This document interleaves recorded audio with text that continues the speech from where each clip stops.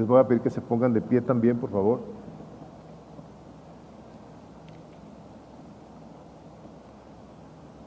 Nos ponemos de pie porque queremos honrar la palabra de Dios.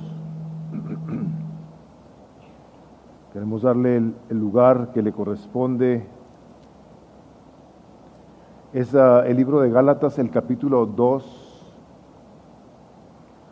La palabra del Señor dice así: pero cuando Pedro vino a Antioquía, me opuse a él cara a cara, porque él era digno de ser censurado. Otras traducciones dicen porque era de condenar. Porque antes de venir algunos de parte de Jacobo, él comía con los gentiles, pero cuando aquellos vinieron, Pedro empezó a retraerse y a apartarse porque temía a los de la circuncisión. Y el resto de los judíos se le unió en su hipocresía, de tal manera que aún Bernabé fue arrastrado por la hipocresía de ellos.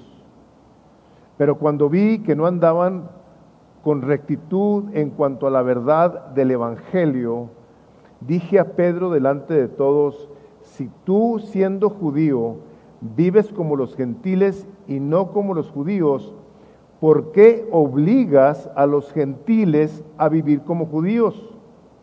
Nosotros somos judíos de nacimiento y no pecadores de entre los gentiles. Sin embargo, sabiendo que el hombre no es justificado por las obras de la ley, sino mediante la fe en Cristo Jesús, también nosotros hemos creído en Cristo Jesús para que seamos justificados por la fe en Cristo y no por las obras de la ley, puesto que por las obras de la ley nadie será justificado. Pero si buscando ser justificados en Cristo, también nosotros hemos sido llamados pecadores, ¿es Cristo entonces ministro de pecado? De ningún modo, porque si yo reedifico lo que en otro tiempo destruí, yo mismo resulto transgresor, pues mediante la ley yo morí a la ley a fin de vivir para Dios. Con Cristo he sido crucificado y ya no soy yo el que vive, sino que Cristo vive en mí. Y la vida que ahora vivo en la carne, la vivo por la fe en el Hijo de Dios, el cual me amó y se entregó a sí mismo por mí. No hago nula la gracia de Dios, porque si la justicia viene por medio de la ley, entonces Cristo murió en vano. Amén. ¿Pueden tomar asiento? El nombre de mi predicación, y lo escribí, el título, queriéndoselos comunicar con gracia. Creo que si no todos, la mayoría de los que estamos aquí, nos vamos a identificar con Pedro. Yo de entrada me identifico tremendamente con él por las cosas que hizo. Entonces, se llama la predicación La vida congruente con el Evangelio. Una vida congruente con el Evangelio. Y el propósito de mi sermón el día de hoy es ver lo siguiente: ver que el Evangelio se defiende con palabras, acciones, actitudes, posturas, y más que todo con una convicción verdadera que no se deja mover por las circunstancias de la vida.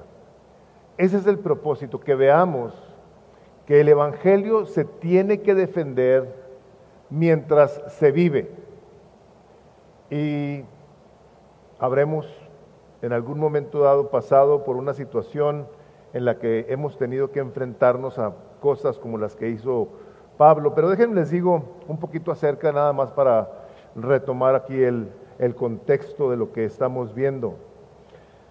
Esta parte de la Escritura viene precisamente de cuando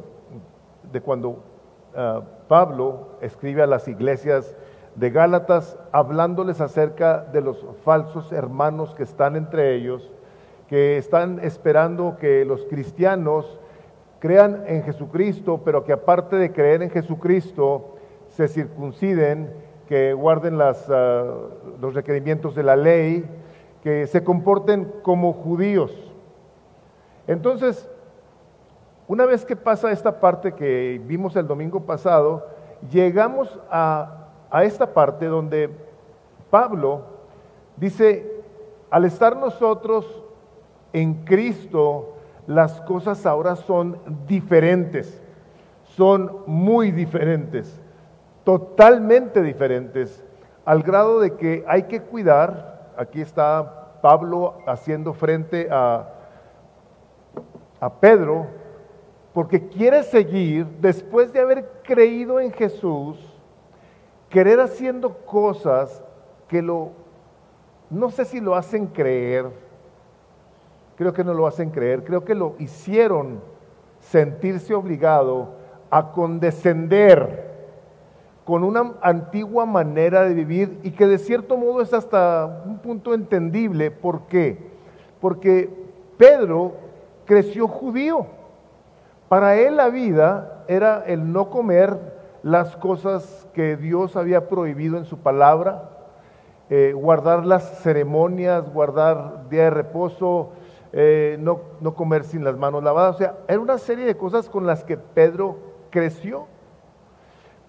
La cosa está en que Pedro tiene un encuentro con el Señor Jesucristo, lo conoce personalmente, camina con Él varios años, ve que la vida del creyente parte del mensaje de Cristo, de que lo que tenía uno que hacer era creerle a sus palabras, y era suficiente, donde viene a ser sellado de cierto modo su sacrificio en la cruz, donde lo vemos que está una persona enseguida de él, que no sabía nada de la Biblia, nunca había ido a la iglesia, no sabemos nada de él, excepto que era un criminal, y que en un momento dado, al estar colgado enseguida de él, voltea con Jesús y le dice, cuando vengas en tu reino, acuérdate de mí. Creyó en Jesús, y eso le abrió la puerta al cielo. Le dijo, de verdad te digo que hoy estarás conmigo en el paraíso. Ese hombre, ese día, llegó al cielo. No estaba bautizado, no sabía nada, pero creyó. Entonces, a través de la Escritura, nos encontramos nosotros que la vida del creyente, así es, no únicamente en en el Nuevo Testamento, donde aparece por primera vez que el hombre es justificado por la fe. Aquí aparece por primera vez. En el Antiguo Testamento, en el libro de Habacuc, dice el capítulo 2, he aquí que el orgulloso en él, su alma no es recta. Una persona que se siente bien, justa, recta delante de Dios, dice, no es recta, dice, mas el justo por la fe vivirá.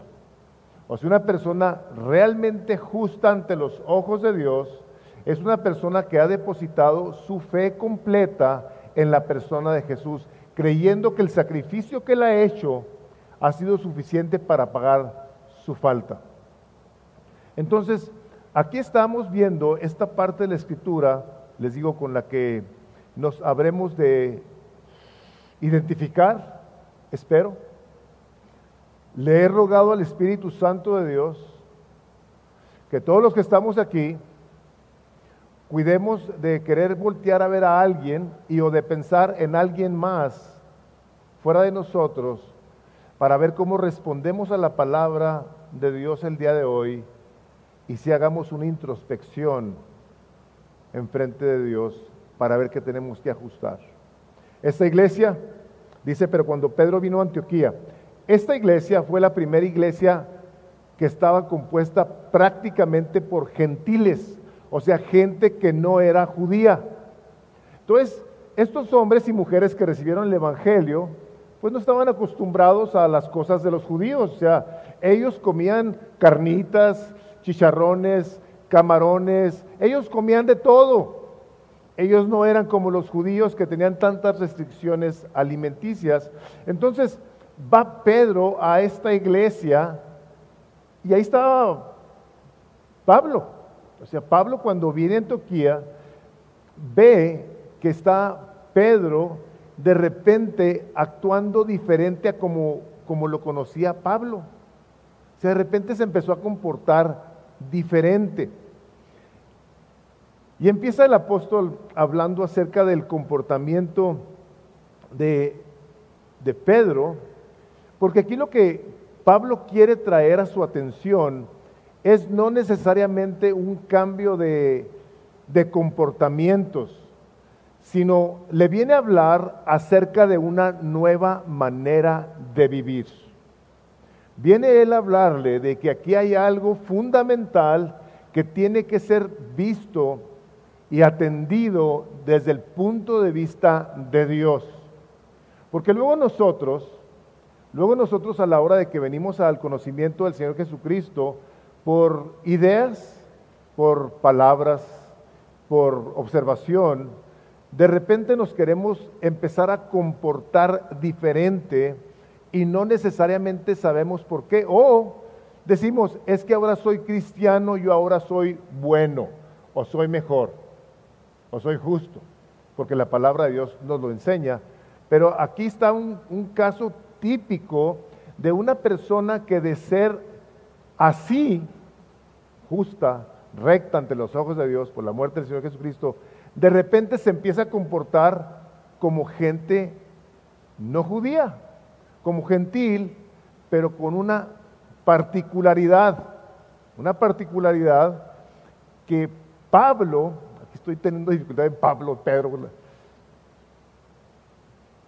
Pablo le llama la atención aquí a Pedro y le dice, Pedro, te tengo que reprender. Te tengo que reprender y lo tengo que hacer en persona.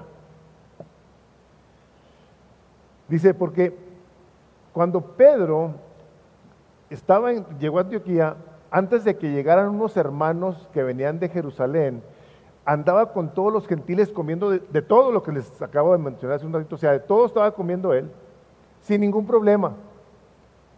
Y de repente llegaron los hermanos de donde estaban los apóstoles, estaba Jacobo, estaba Juan, y cuando llegan otros hermanos de esa iglesia, de repente Pedro empieza a cambiar.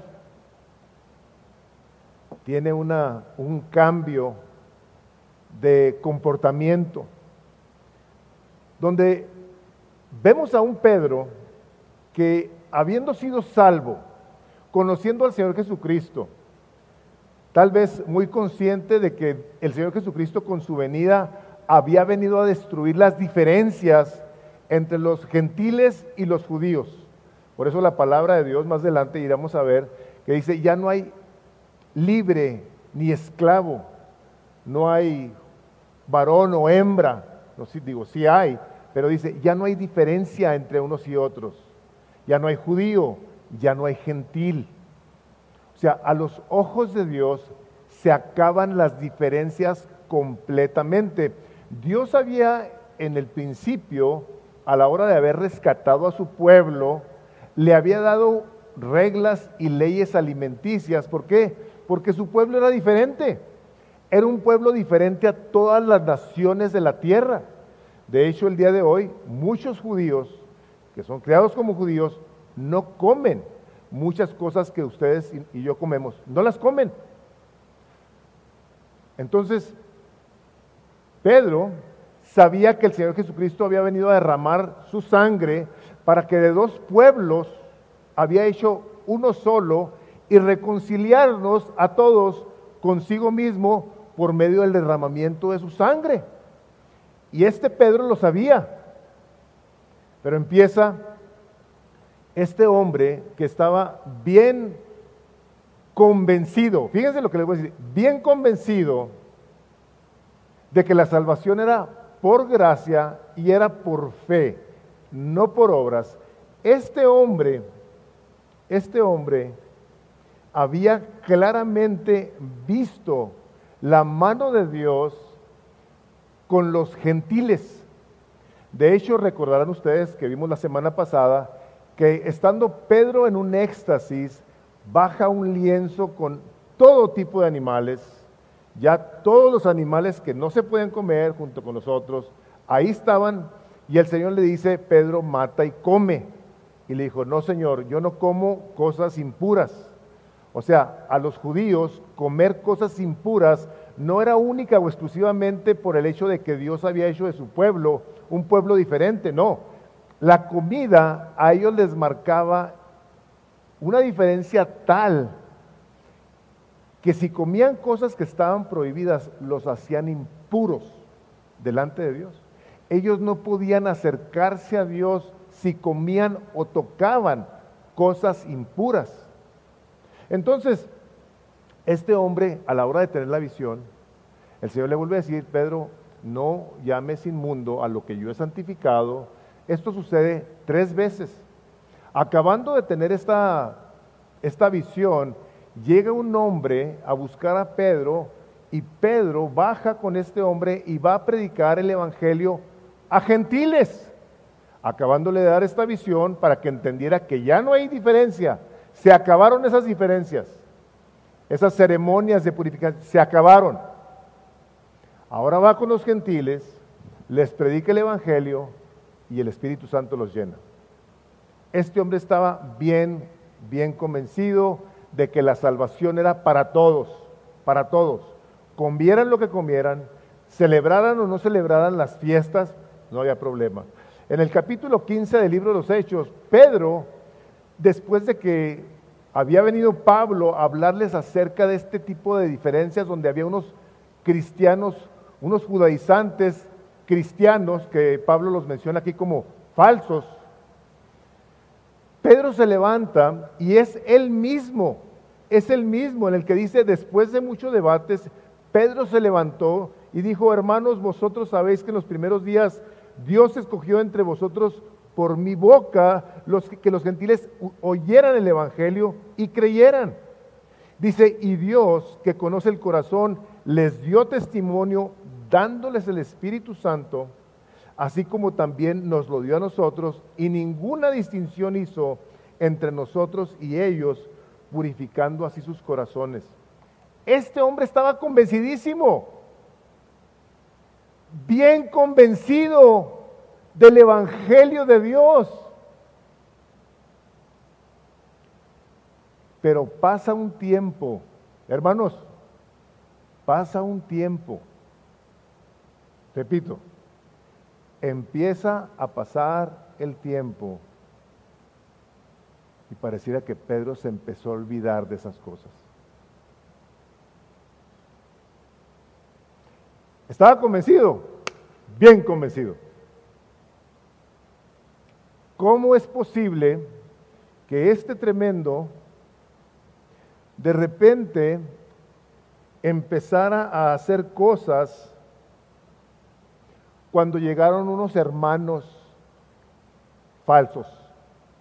Ni siquiera eran genuinos, eran falsos. ¿Por qué? ¿Por qué un hombre cuya convicción está registrada aquí en la palabra de Dios cambia? Vamos a empezar aquí. ¿Cuántos de nosotros estamos seguros de que las mentiras son del diablo? Y mentimos. Aquí dice, mentiroso, aquí dice. A los varones les digo, dice la palabra que volteas a ver a una mujer para codiciarla y adulteras. Es adúlteros y todo, y tú adulteras. Aquí dice que es pecado robar, y tú robamos. Honra a tu padre y a tu madre, y llegas con tu madre, ¿qué te pasa? Y ponemos como camote y hablamos con una convicción y hacemos lo contrario. Por eso yo me identifico con Pedro. Cuando no estaban estos falsos, se comportaba de una manera. El problema aquí de Pedro no es un problema de convicción, es un problema de carácter. Y este problema de carácter es lo que ha afectado a la iglesia del Señor Jesucristo de una manera seria y trascendental. Seria y trascendental. Nosotros fácilmente Estamos en situaciones donde se ve atacada nuestra fe y en ocasiones nos quedamos calladitos y o nos reímos y participamos en ocasiones de conversaciones nada edificantes, ofensivas, humillantes, y sabemos, como dice la palabra de Dios, que de toda palabra ociosa que el hombre hable, de ella va a dar cuenta el día del juicio. No le hace. Aquí lo que estábamos viendo es que de repente este hombre empezó a hacerse a un lado, empezó a retraerse. Dice aquí la palabra que se empezó a apartar porque tenía miedo de los de la circuncisión. ¿Cómo era posible que este hombre de tal conocimiento había caminado literalmente con el Señor Jesucristo y ahorita estaba haciendo lo contrario a lo que él había aprendido y visto? De repente le importó poco el Evangelio. Empezó a dar lugar a su temor. Podemos tener toda la convicción del mundo de la palabra de Dios. Podemos traer aquí memorizada la Biblia. Pero si nuestro carácter no está siendo formado, transformado a la imagen del Señor Jesucristo, podemos tener todas las convicciones y no el carácter que nos van a llevar a negar el Evangelio de Dios de una manera deliberada. Pedro sabía que Dios había acabado con las leyes alimenticias porque habría de traer a su pueblo a unirlo en una sola comida. Una sola comida que nosotros aquí, una vez al mes, tomamos. La mesa del Señor, la comunión de los santos en la Santa Cena. Ya no hay diferencia.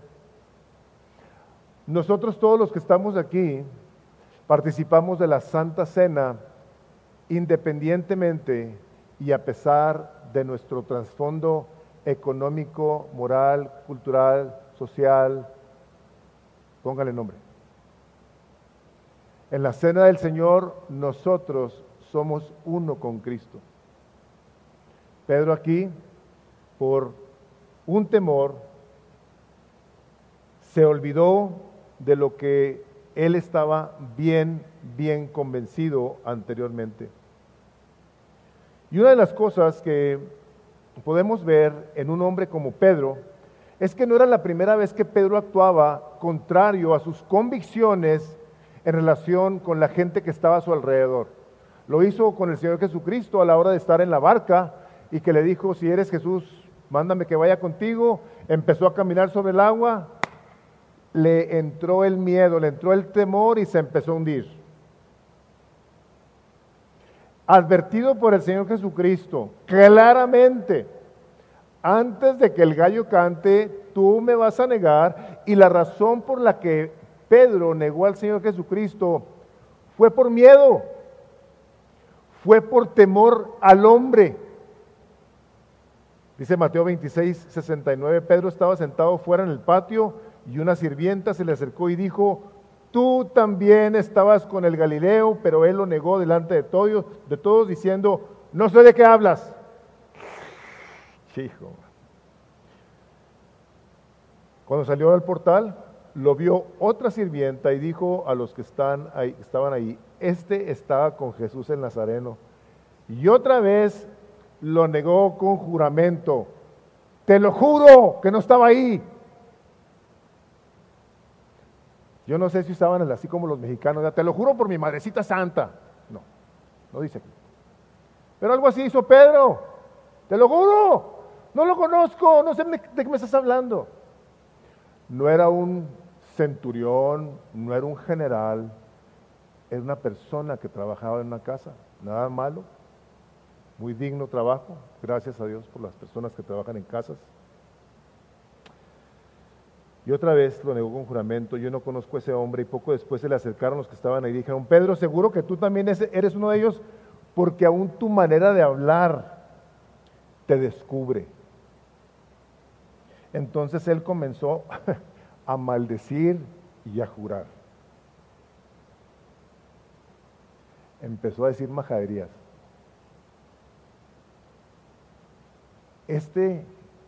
Aquí en Galatas, no es Pedro X. Este es Pedro el apóstol cuyo nombre está escrito en una de las columnas del cielo.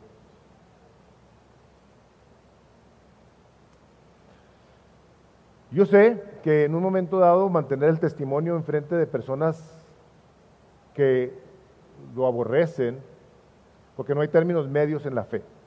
O amas al Señor Jesucristo o lo aborreces, así dice la palabra de Dios. El que conmigo no es, contra mí es, y el que conmigo no junta, ¿qué dice? Desparrama. No hay términos medios. Él es medio cristiano, medio mundano, no hay.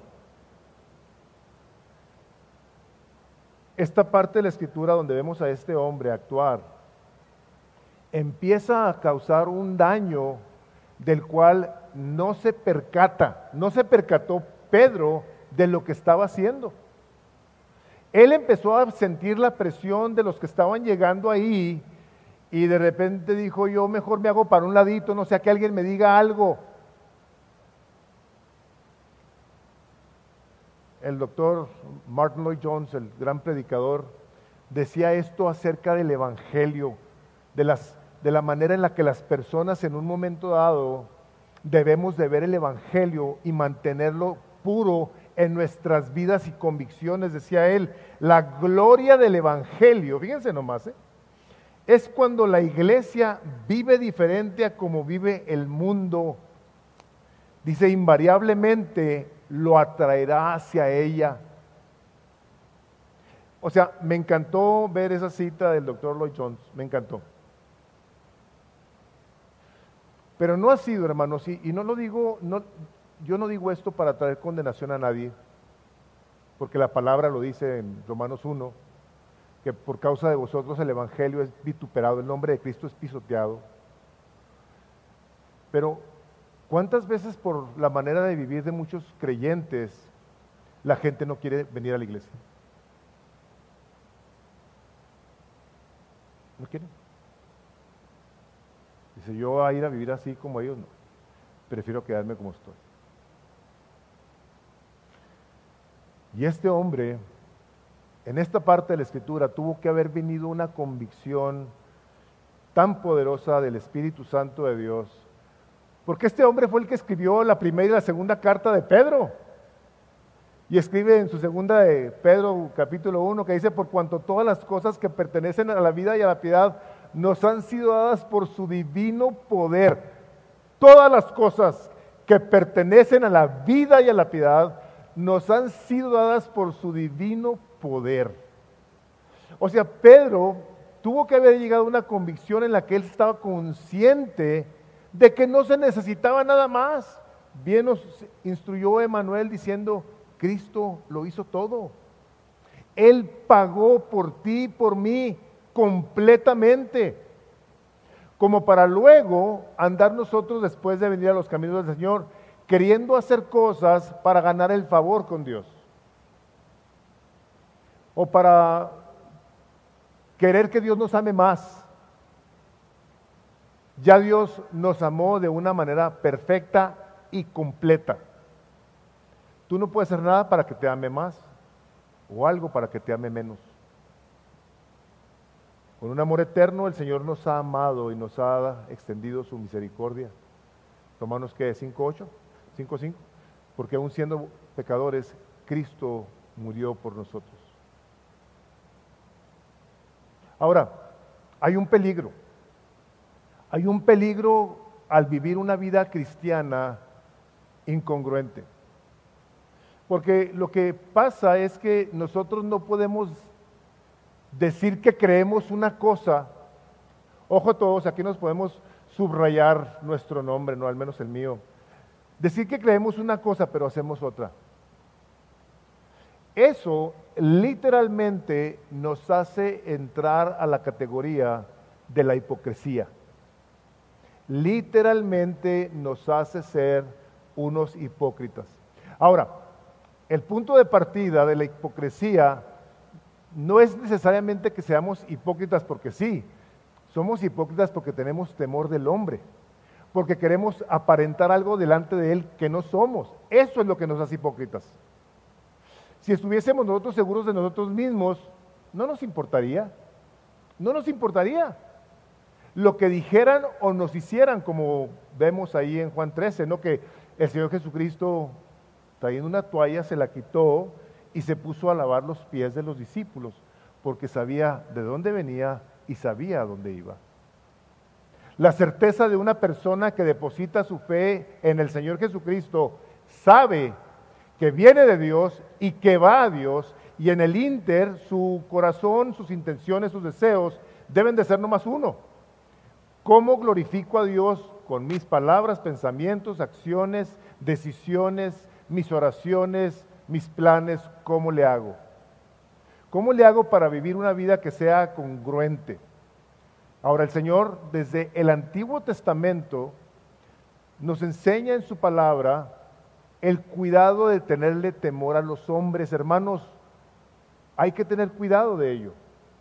Dice el libro de Deuteronomio 1:17, no mostraréis parcialidad en el juicio. O sea, cuando tú estás en una situación en la que tienes que tomar una decisión, tienes que tener cuidado de no tomar partido. Dice, lo mismo oiréis al pequeño y al grande, dice. No tendréis temor del hombre, porque el juicio es de Dios. Ante todo tipo de circunstancia y de situación en la que podemos actuar de cierto modo, tenemos que pensar en esto. ¿Estoy actuando así porque tengo un pendiente de lo que va a decir esta persona de mí? ¿De cómo me va a tratar? ¿De qué va a pensar de mí? Proverbios 29:25, el temor al hombre es un lazo. No tendréis temor, dice, el temor al hombre es un lazo, pero el que confía en el Señor está seguro. Hermanos y hermanas, el temor al hombre es un veneno, un literal veneno. ¿Cuántas veces hemos escuchado a personas que dicen, es que yo hice esto porque tenía miedo de mi papá, o tenía miedo de mi mamá, o tenía miedo de que qué iban a decir de mí, qué iban a pensar de mí? Teniendo más en mente, preocupándose más de lo que piensa el hombre que lo que piensa Dios. Dispuestos e interesados en agradar al hombre, aunque ofendamos a Dios. Así de ese calibre es nuestro temor al hombre. Podemos estar dispuestos a ofender a Dios deliberadamente para quedar bien con alguien. Y estamos hablando de algo bien delicado.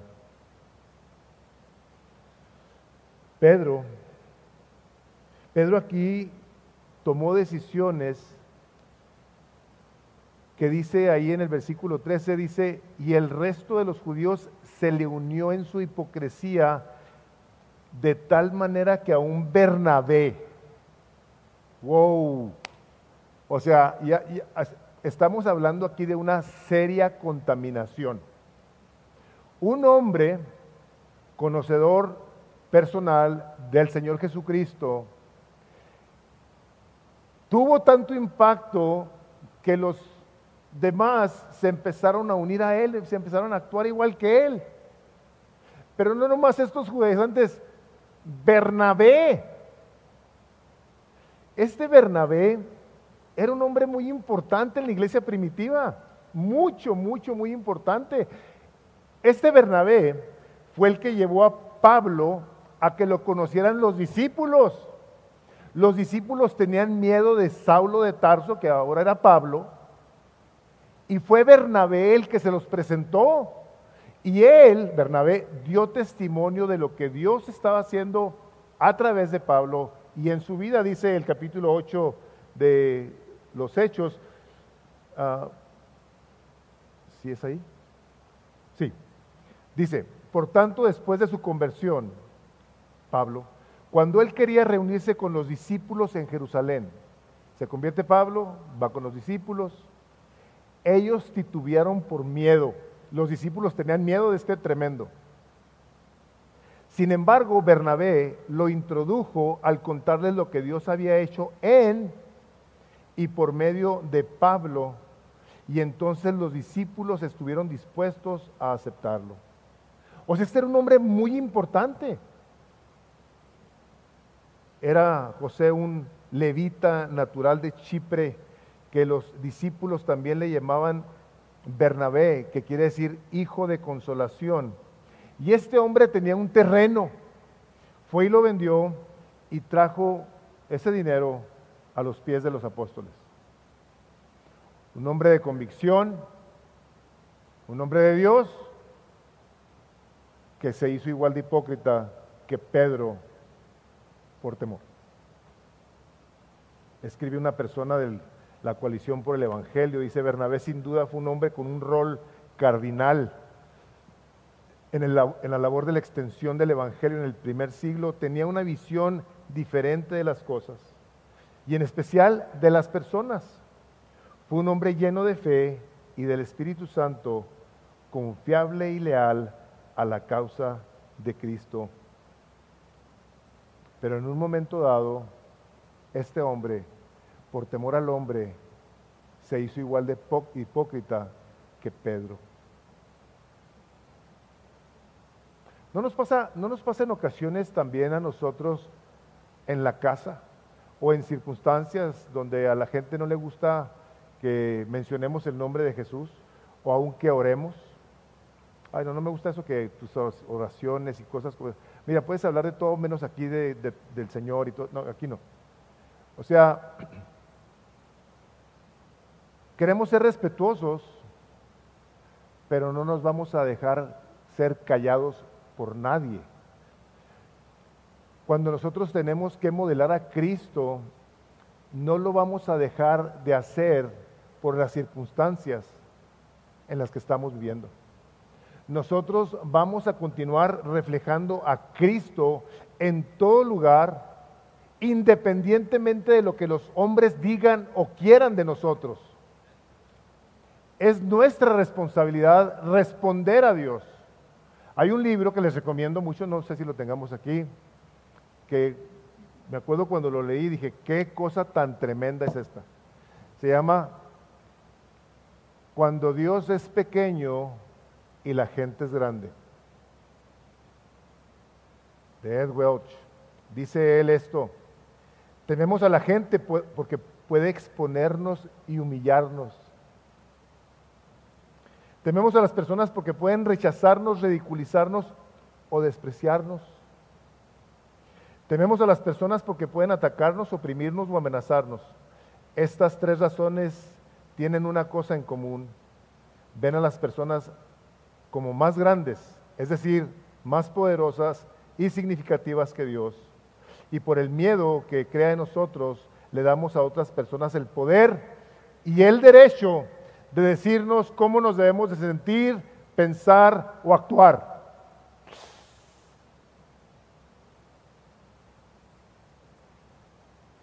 Por temor al hombre, les damos la autoridad de que nos dicten cómo nos debemos de comportar,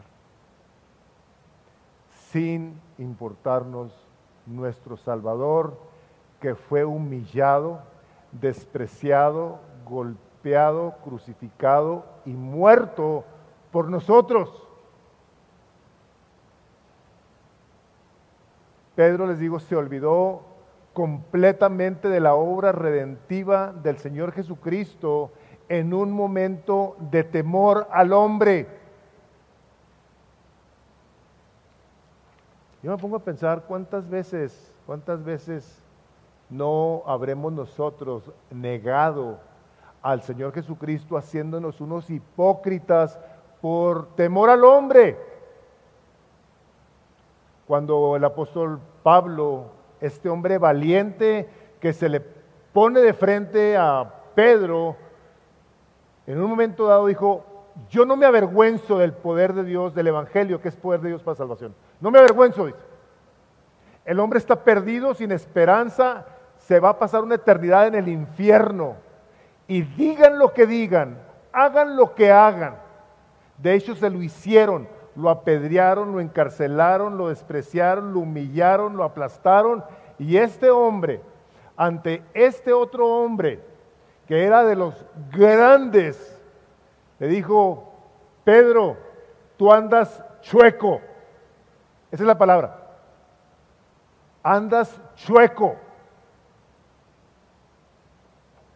La palabra es ortopodeo, dice. Tú andas ortopodeo, andas chueco. Los ortopedistas, ¿qué hacen? Te enderezan los dientes. Ortopedista, perdón. Qué bueno que están poniendo atención, terribles. Te los arreglan, te los ponen derechitos. Espero. Y los ortopedistas, espero que te enderezan. No se crean. Te enderezan los huesos. Anda chueco, Pedro.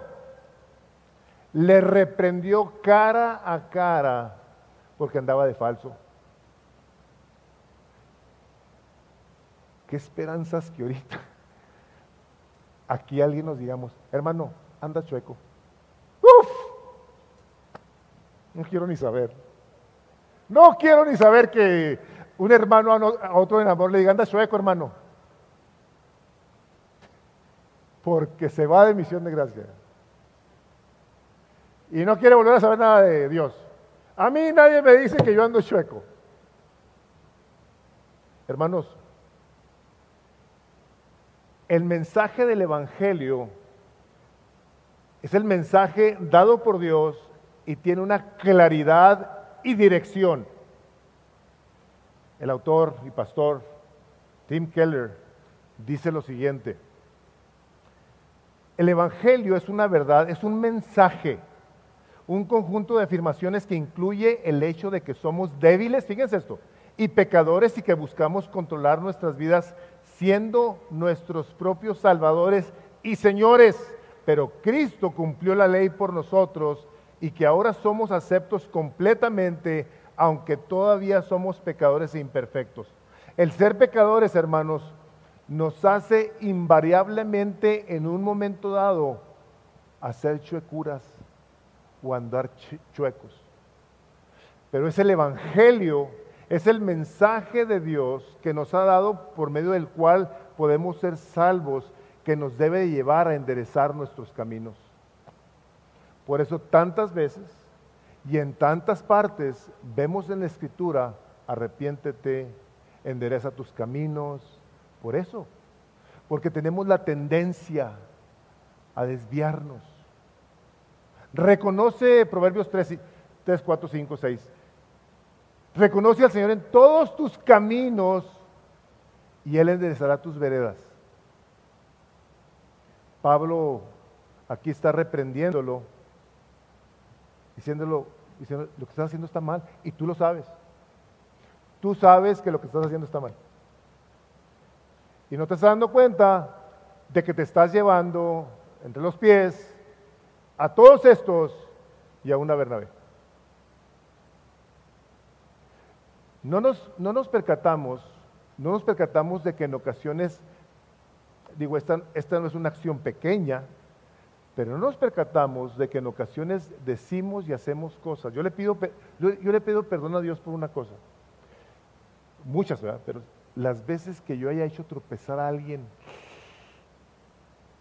por mi mal testimonio, me puede horrible. Esa es una cosa que me puede. Estoy puesto desde que me convertí prácticamente en un lugar público.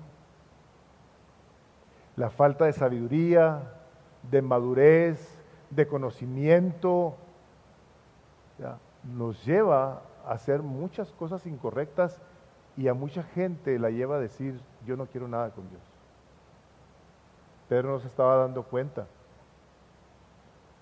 Y aquí estamos viendo que la vida del creyente debe estar buscando intencionalmente cómo camina de acuerdo con la verdad, reconociendo que somos pecadores. O sea, yo soy pecador, pero vengo a la presencia de Dios a suplicarle que me ayude a caminar en rectitud delante de Dios. Que debemos buscar también cómo nos alineamos a la verdad de Dios en cada aspecto de nuestra vida para caminar en obediencia, sea en el aspecto personal, familiar, social, espiritual, en todos los aspectos.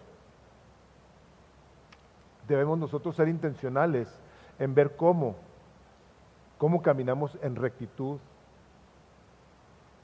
para darle gloria a nuestro Creador. Pedro estaba actuando como un literal fariseo. Pareciera como que estaba retrocediendo, no más que ahora estaba retrocediendo sabiendo que era salvo por la fe, pero que tenía que hacer cosas que la ley ya no tenían ningún poder sobre él. Ya el Señor Jesucristo había venido a cumplir con todos los requisitos de la ley para librarnos y hacernos libres. Y ahora andaba queriendo, dice ahí, tú siendo judío. O sea, este hombre tan sabio, digo, es el Espíritu de Dios inspirando a Pablo, pero se va a su nación, a su herencia cultural.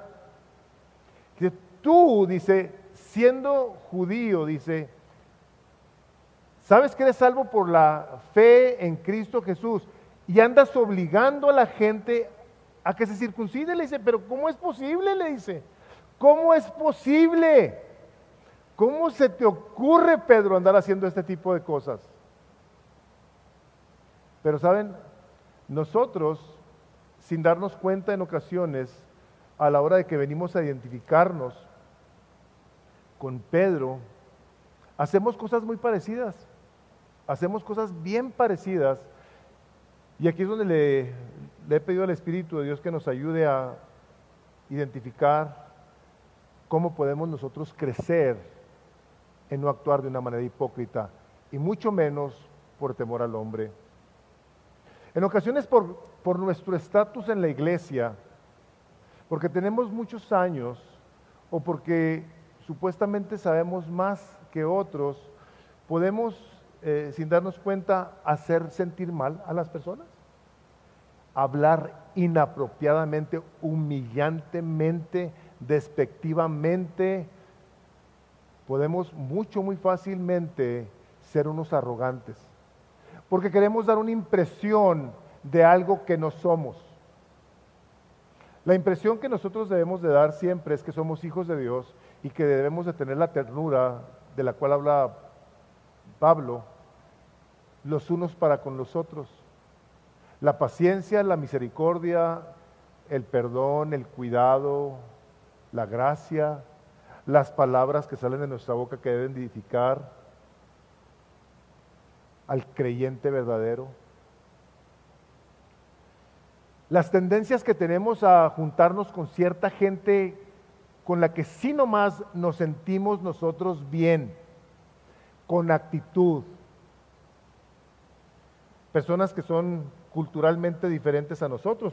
Pedro aquí es reprendido por Pablo diciendo, tú eres judío, o sea, culturalmente hablando. Culturalmente hablando aquí hay todo tipo de situaciones culturales, sociales, económicas, relacionales, unos con problemas, otros con más problemas que otros. Problemas legales. Me decía hace unos días una persona, dice, a mí me han dejado con la mano extendida porque saben que no tengo papeles. Aquí se han hecho comentarios de mí, de mi familia, nos ningunean. Yo ahí pidiendo perdón, ¿no?, por las cosas que aquí en ocasiones sucedan. Y eso es lo que hizo Pedro. Se empezó a juntar con los que se identificaba, sin importarles el Evangelio de Cristo. El Evangelio, hermanos, déjenme les digo esto. El Evangelio a nosotros nos viene a informar lo siguiente: sin Cristo, todos somos ilegales, todos somos injustos, todos estamos manchados de pecado. Pero en Cristo Jesús hemos sido redimidos y ahora hemos sido hechos parte de la familia de Dios. Somos uno y debemos de reflejar el amor que en situaciones como estas no estamos reflejando. Al contrario, estamos negando el poder del Evangelio. Y esta es una característica de aquellos que en un momento dado podemos actuar como actuaba Pedro, porque decía este hombre, este gran hombre de Dios, A.W. Tozer, decía que un fariseo es duro con los demás y suave consigo mismo, pero un hombre espiritual es suave con los demás y duro consigo mismo. Hijo, me alegró leer eso, me alegró leerlo. O sea, gracias a Dios por todo aquel que el día de hoy no está contento con su estado, que se sigue esforzando en luchar por hacer morir lo terrenal en ti, por aquel que sabe que el estándar está muy alto, pero que Cristo ya lo cumplió por ti y por mí. Está diciendo Pablo a Pedro, ¿sabes Pedro? El racismo es un pecado. Este es un pecado que niega el poder del Evangelio. Las raíces espirituales de actuar nosotros de una manera racista, separatista, hacen que el Evangelio en tu persona sea como un fracaso, que no sirvió de nada. Si tú y yo seguimos actuando con parcialidad, con preferencias, con actitudes hacia ciertos grupos de personas con los que yo sí quiero estar, con los que yo sí amo y me caen bien o me gusta, y a los que no me gusta o no tienen o no son como yo, los desprecio. Hermanos, déjenme les digo una cosa: si tú y yo actuamos de cualquiera de esas maneras y muchas otras más, estamos negando el poder del Evangelio de Cristo en nuestras vidas. Si la doctrina de los judaizantes estaba correcta, entonces Cristo se había equivocado. Si le andar diciendo a la gente, ¿sabes qué? Tú eres salvo por fe, más obras, entonces Cristo estaba mal. Pedro no estaba mal entonces, si nada había cambiado. Si podía él decirles ahora es Cristo más las obras, entonces Cristo había muerto en vano. Si nosotros por hacer buenas cosas delante de Dios somos salvos, entonces Cristo vino a morir de oquis. En el versículo 18 dice: porque si yo reedifico lo que en otro tiempo destruí yo mismo, resulto transgresor, pues mediante la ley yo morí a la ley a fin de vivir para Dios. Si de lo que Cristo me rescató y yo era anteriormente un hipócrita, un falso, un doble, un segregacionista, un racista, de ahí me saca Dios y me planta ahora en el reino de su amado Hijo Jesucristo para yo continuar siendo un racista, un despectivo, un humillante, un despectivo, entonces el Evangelio en mí no se ha visto efectivo.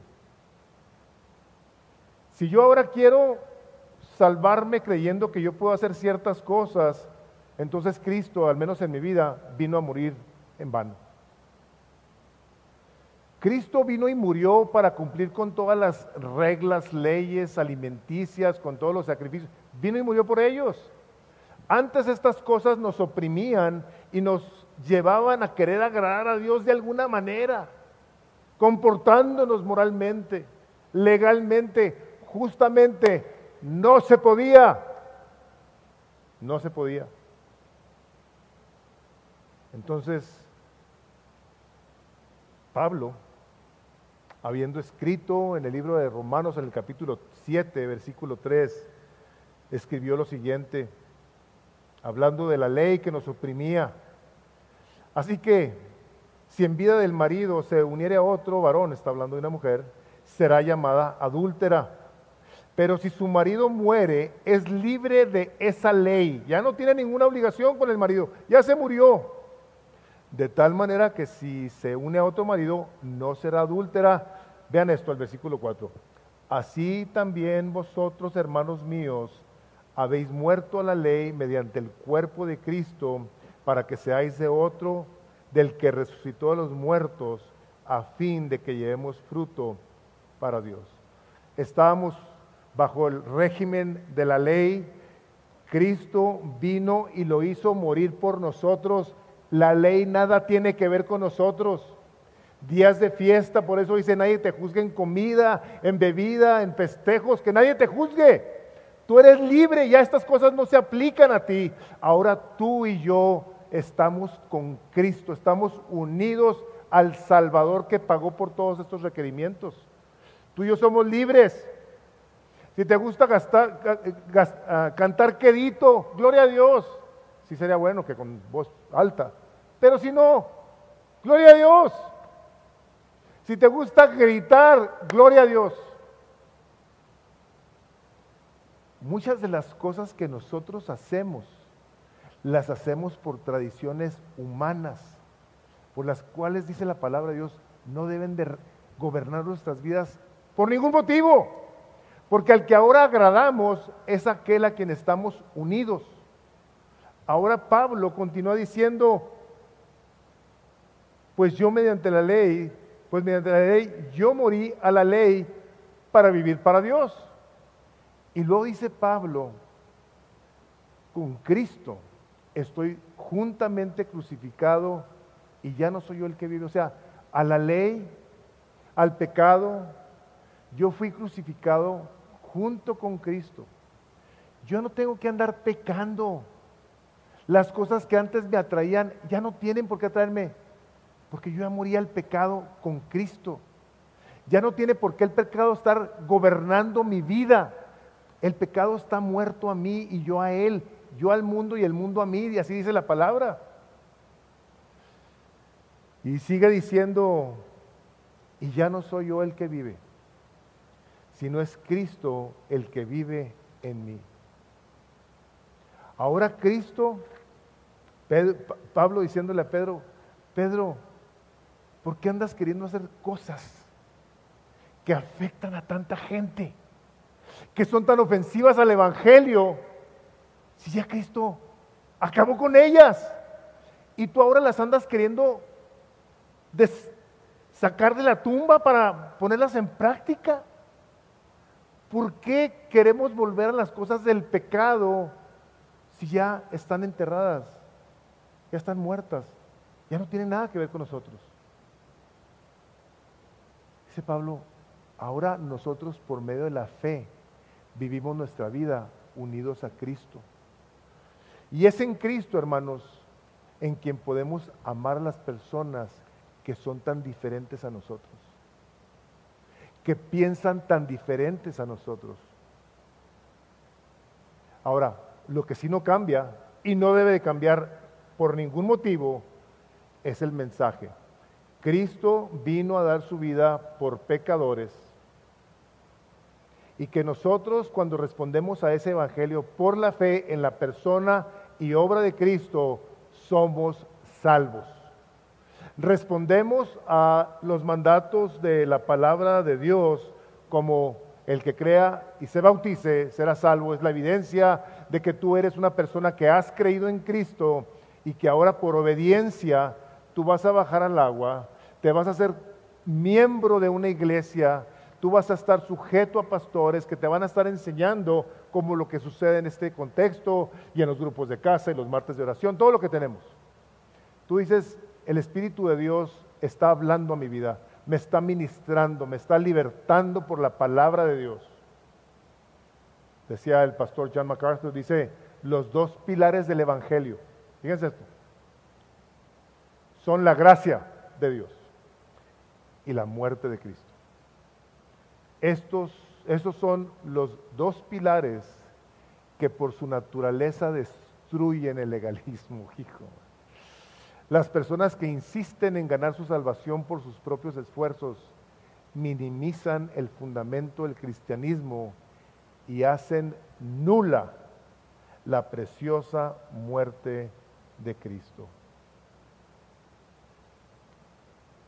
No habremos entonces nosotros de decir, gracias Padre, porque tú fuiste el que mandaste al Salvador del mundo, porque tú eres el que has definido y diseñado la manera en la que yo y todos los que estamos aquí podemos tener acceso directo al Padre. Gracias Dios.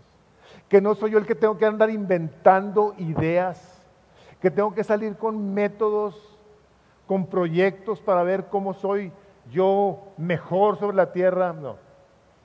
Tú y yo buscamos cómo crecemos en santidad por medio de la palabra de Dios, por medio del renunciamiento de nuestras vidas al pecado, que ya no tiene poder sobre nosotros, como dice el capítulo 6 de Romanos. No se enseñoree más el pecado en vuestros cuerpos mortales. Tú identificas áreas de tu vida en la que el Espíritu de Dios te está hablando y reconoces que son pecado. Tú tienes que decirle, Padre, esto es pecado en mi vida. Yo hago diferencias y me comporto de tal manera en frente de alguien y niego tu evangelio y todo lo que estamos viendo aquí. Si esto es verdad, y espero que lo sea para todos, entonces vengamos a esta parte y digamos, ya no soy yo el que vive, mas es Cristo el que vive en mí. Quiero cerrar con un pensamiento que tuve esta experiencia en la mañana. Tengo mis devocionales. Todos los días leo 5 salmos, un proverbio y otras partes de la Escritura. Y estaba leyendo el día de hoy el Salmo 26 y lo trajo Dios a mi mente en relación con esta parte y creo que lo debe traer a todos nosotros. Dice la palabra del Señor, hazme justicia, oh Dios, porque yo en mi integridad he andado y me tuve que detener. Dije, yo no he andado en integridad. Yo he cometido errores en mi vida. Dice, examíname. Dice, y en el Señor he confiado sin titubear. Pues en ocasiones no, batalla, como todos. Y lo estaba orando, o sea, estoy leyendo los salmos y los estoy orando.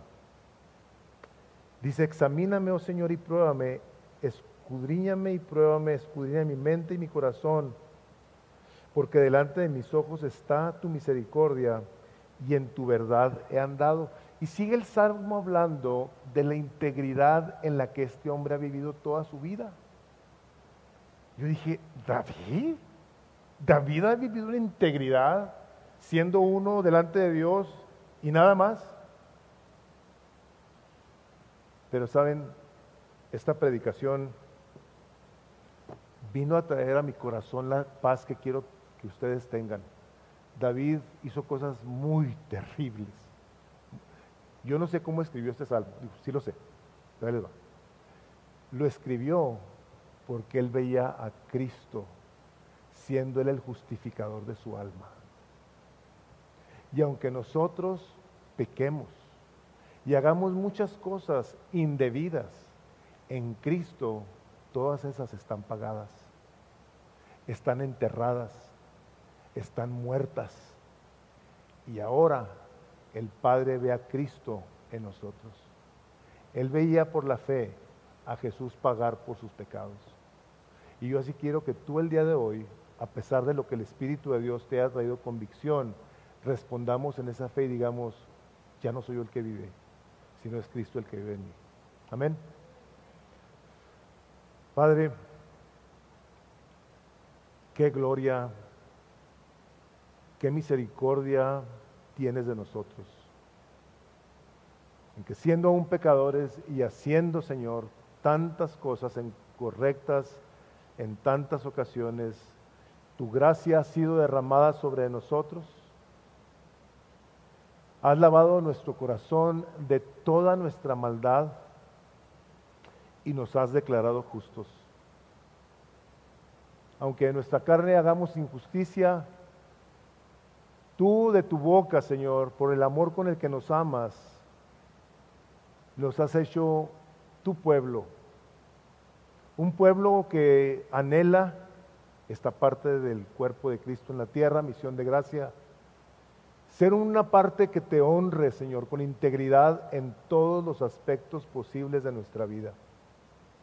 Que seamos uno y uno solo, Señor, enfrente de ti, enfrente de los hermanos, con los que no creen, que seamos gente íntegra que no cambia.